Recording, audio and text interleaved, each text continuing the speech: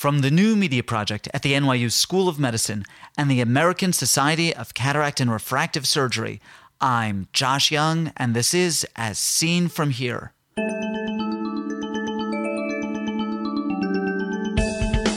On today's podcast, why it's good to be square if you're a cataract wound. The eye becomes soft, and as the patient blinks, more fluid will escape. And then when they open the eye, actually they'll create negative pressure or a suction into the eye. So it's thought that the patient who rubs the eye very firmly with an unstable incision is at greater risk for infection. First, this. The Accreditation Council for Continuing Medical Education requires a financial interest disclosure before any CME activity. Dr. Masket declares no real or apparent conflicts of interest. As Seen From Here, the first podcast for physicians, the first podcast to offer CME credit, and the first to offer multinational editions, is now co-sponsored by the American Society of Cataract and Refractive Surgery. The ASCRS recognizes the power of this new medium in communication and education of physicians everywhere. This partnership will allow us to bring new content to you and add new voices to our community. From Manhattan to Mumbai, from the Bay Area to Beijing, one conversation, as seen from here. Clear corneal cataract incisions lend a number of advantages over scleral tunnel wounds, but protection from endophthalmitis is not one of them. It is therefore paramount that these wounds do not leak. Sam Masket has made a study of these wounds and has specific recommendations for us. And as Huey Lewis once said, it's hip to be square. What do we know about bacterial endophthalmitis and cataract wounds? If you think about it, there are 4 ways that we can reduce the chance for postoperative infection. The first one is to reduce or eliminate the number of microbes on the surface, and that's usually by chemoprophylaxis.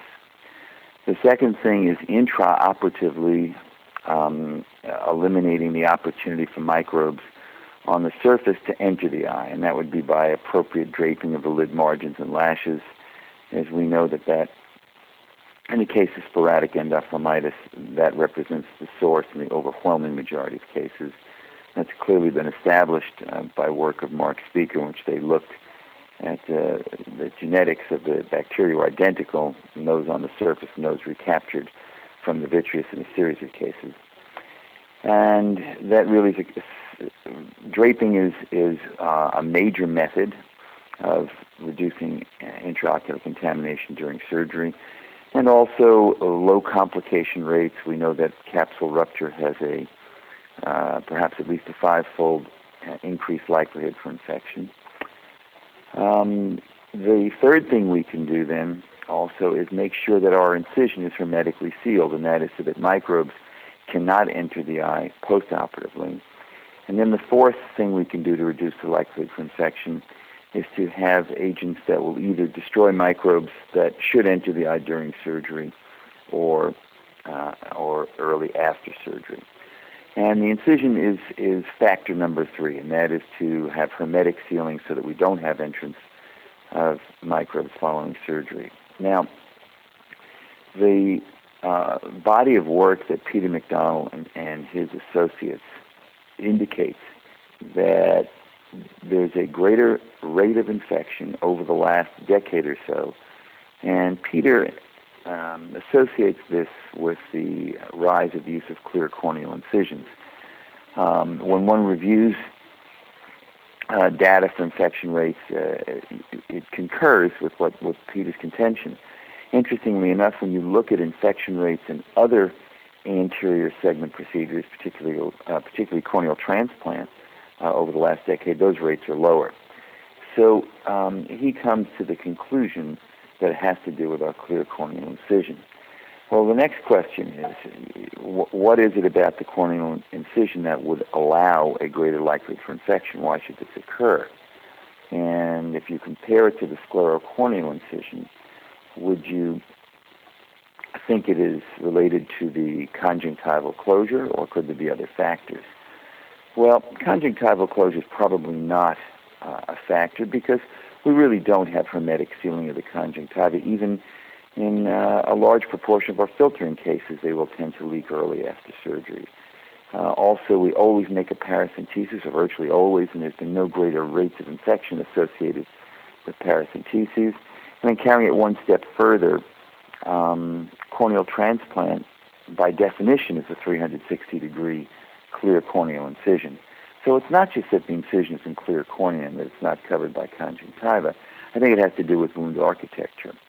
We know from the work of Paul Ernest years ago in looking at incision configuration and burst strength, etc., he found that if he made his incision square in its surface architecture in a series of cadaver eyes, that it would resist tremendous amounts of both internal and external pressure in terms of wound leakage. Whereas if the incision is less than square in its configuration, more rectangular, then it can be more subject to external deformation that might occur when a patient blinks hard or squeezes or rubs their eye. And it's easier to construct an incision in a sclerocorneal tunnel in a square configuration because it's further from the apex of the cornea, and because we tend to dissect those with duller blades than we do than we use for our corneal incisions. So when sclerocorneal incisions were the vogue, there were a series of templates that people could use ink pad stamps on the surface of the eye. One could make almost any design they wanted, and typically they were far more square or frankly square in their surface architecture. When working in the cornea, on the other hand, people rarely create a square incision for a number of reasons. It's harder to control the configuration of the incision when using a sharp gem blade. People tend not to dissect the pocket, so to speak. And if an incision is 3 millimeters in width, then creating 3 millimeter length tunnel into the anterior chamber is often associated with ore locking, production of stria on the surface, and so surgeons tend not to like with an incision configuration of that nature. And so what happens is you wind up with a rectangular incision that is not so stable, and if the patient will push on the eye or what have you, fluid will escape, the eye will become soft, and when the internal pressure of the eye is soft, you create an influx then of material from the outside to the inside as the incision loses its ability to stay sealed under low pressures.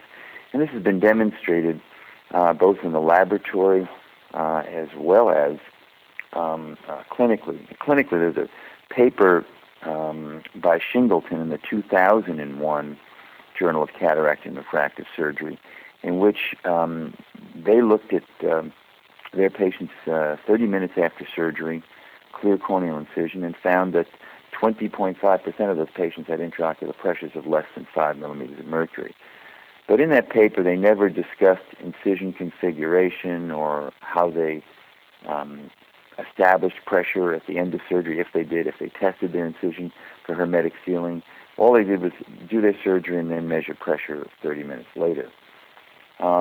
Peter McDonald and his group have looked at cadaver eyes, and when pressure in the eye is less than 10 millimeters of mercury, they find that those incisions tend to be unstable to external deformation. So I think there really is a case to be made for incision configuration, hypotony, and increased rates of infection.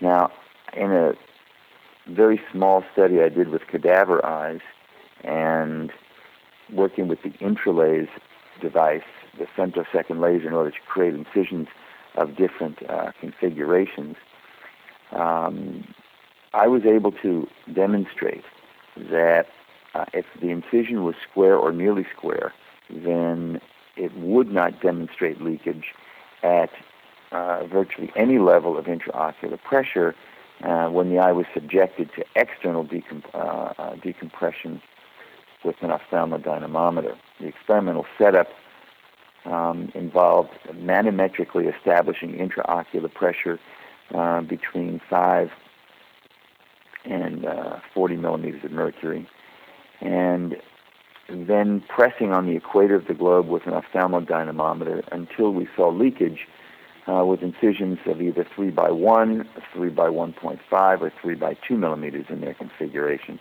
We got to the 3 by 2, irrespective of how low we set the pressure in the eye or how firmly we pressed with the ophthalmodynamometer, we established no leakage at all. But when we had it at 3 by 1.5, the softer the eye, the greater was the tendency for leakage with the external pressure.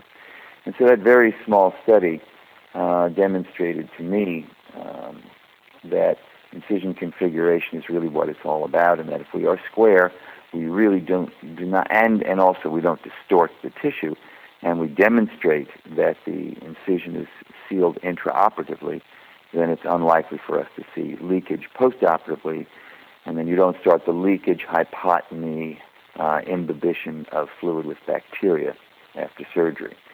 And so in order to test this clinically, I've been working primarily with a 2.2 millimeter clear corneal incision, what we refer to as microcoaxial phacoemulsification.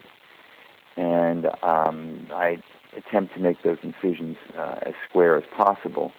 And in a series of 50 patients tested between 2 and 6 hours after surgery, and this represented the bulk of the patients in this study that was published in the March issue of the Journal of Cataract and Refractive Surgery. We established intraocular pressure at physiologic levels in every eye. It was set between 15 and 20 millimeters of mercury at the close of surgery. I used either a Schiat's tonometer or a modified Barrack-Hair tonometer to measure the pressure, and then intraoperative Seidel testing was done on all incisions, and none showed any leakage. The patients were then measured 2 to 6 hours after surgery, most by applanation tonometry, some, depending upon the facility at which they were examined, some were measured by tonopen. And we found that in no case was the pressure lower than 10. In no case was there a positive Seidel. And the pressure ranged between 10 and 36 with a mean somewhere about 19.4 millimeters.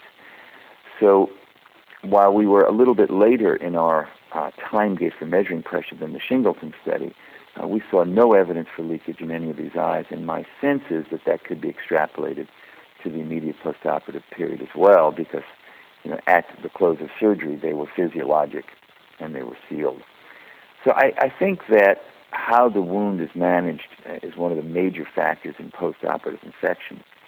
And it's not just a question of architecture. One also has to demonstrate that the incision is sealed at the close of surgery. What might make sealing difficult would be distortion of the tissue. If one tries to force devices through incisions that are too small, they will tend to distort the tissue, it can fish mouth, and then it's hard to seal. And so I do believe that wound hydration plays a role. I hydrate all of the incisions. And if I cannot demonstrate to my satisfaction hermetic sealing by Seidel testing, I have no hesitation of placing a suture as appropriate, although it's rare that I need to do so.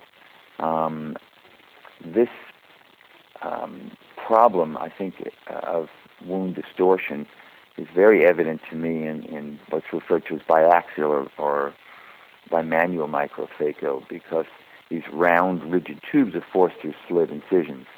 And the smaller the incision, the more it's going to be distorted by a round tube. It's just a question of geometry. And so I really prefer to have a sleeved incision so that the incisional tissue is not distorted and stretched beyond its ability to recover at the close of surgery. Can you walk me through construction of one of these cataract wounds? Sure. In some preliminary studies, I found that in working with microcoaxial phacoemulsification, that the incision size required was truly 2.2 millimeters as measured with Stein Deacon gauges. If I attempted to make the incision smaller, let's say 2 millimeters, I would wind up distorting the tissue and would actually enlarge to greater than 2.2 millimeters. But if I made it 2.2 in the beginning, then I did not extend it beyond that size at the close of surgery, again as measured by the Stein at Deacon gauges. So I use a diamond blade that will create a 2.2 millimeter incision. And the first part of making the incision is establishing intraocular pressure at a perhaps slightly above physiologic levels. So after I make a paracentesis, I'll place visco agent inside the chamber. One does not want to make the globe rock hard because the firmer the eye, the shorter the tunnel that will be made. And so I make the eye relatively firm. And the diamond blade that I use has dull sides, and it requires, therefore, that I make a groove, a vertical groove, just inside the vascular arcade, or perhaps just at the vascular arcade. And I use a guarded 200 micron diamond blade to make a groove. And I make the groove about 2.5 millimeters long, so the 2.2 blade will fit well within the groove. And then I use counter traction with a closed McPherson forceps in the side port incision. And then I take the 2.2 blade and applanate so that I'm within the groove. And then I just pass anteriorly. And because if one just goes in the plane of the iris, ordinarily we'll wind up with a square incision without any difficulty at all. However, if the globe is too soft, the incisional tract will be actually longer than wide, or if the globe is too firm, it'll be shorter than wide. So it requires both a sense of intraocular pressure, angulation of the blade, creation of the groove, but it's very, very reproducible for me. Now, you inserted these lenses through a Monarch Type B cartridge. I'm curious why you used the B rather than the smaller C cartridge. No, we use a C cartridge. In the paper, there was a subset of 10 patients who had a 3 millimeter incision, and I made those incisions square as well. And in that subset who had the 3 millimeter incision, we used the B cartridge. I see. The 50 patients with the 2.2 millimeter incision indeed had the C cartridge. What role does eye rubbing play in loss of intraocular pressure in the perioperative period? Well, if the incision is physically unstable, so that it cannot tolerate external deformation, if the patient rubs the eye, theoretically, you'll have aqueous burp, so to speak, out of the incision if it's not stable.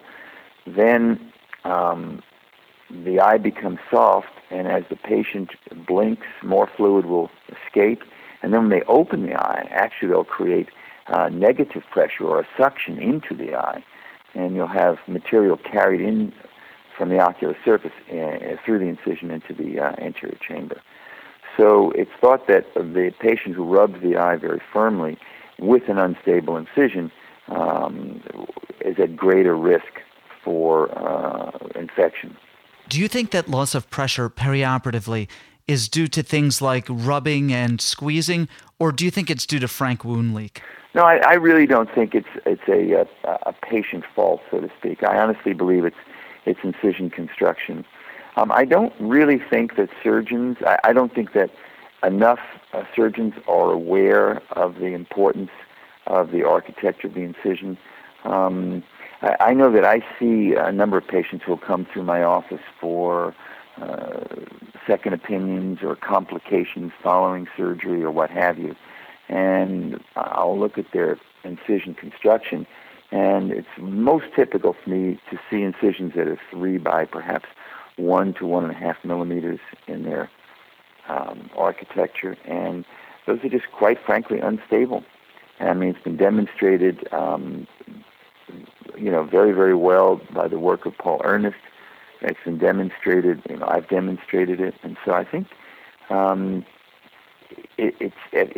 in my view, if we leave the table with the eye at physiologic pressure and the incision demonstrated to be sealed at that pressure in the operating room, then it's going to stay that way postoperatively. I am particularly compulsive and meticulous about incision management. But I think it's worth the effort. Sam, is there anything more you'd like to add?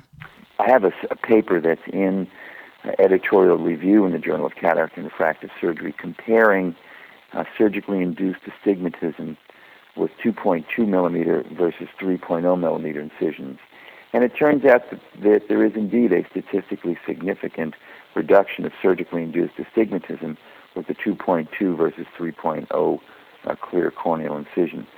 So I think there are advantages to downsizing the incision, particularly with stability if one can make the incision square or nearly square in its architecture. Again, I have my reservations about the biaxial surgery because, again, when you take a round, rigid tube and push it through a slit, the slit has to be deformed. And so I believe very firmly that we need to have a cushion that not only does coaxial emulsification provide a better fluid, or we can put more fluid into the eye with a silicone sleeve, but we also cushion the incision so it doesn't get distorted, less likelihood for heating. And so even though I have a good amount of experience with biaxial surgery, both with laser phaco and phaco emulsification, the incisions are often problematic for me, and so I've abandoned that approach until we can have some type of cushioning to those tubes. Sam Masket, thank you so much. You're more than welcome. Sam Masket is president of the American Society of Cataract and Refractive Surgery and clinical professor of ophthalmology at the Jules Stein Eye Institute at the Geffen School of Medicine at U.C.L.A. in Los Angeles, California. His paper, Proper Wound Construction to Prevent Short-Term Ocular Hypotony After Clear Corneal Incision Cataract Surgery, appears in the March 2007 issue of the Journal of Cataract and Refractive Surgery.